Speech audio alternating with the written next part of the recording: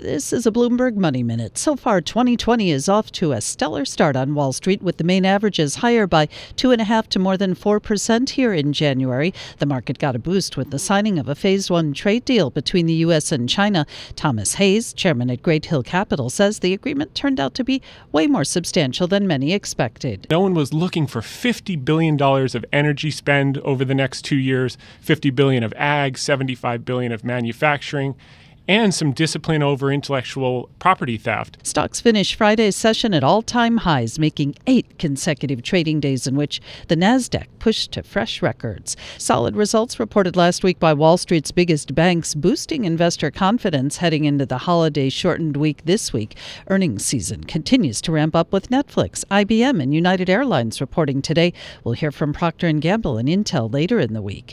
Denise Pellegrini, Bloomberg Radio.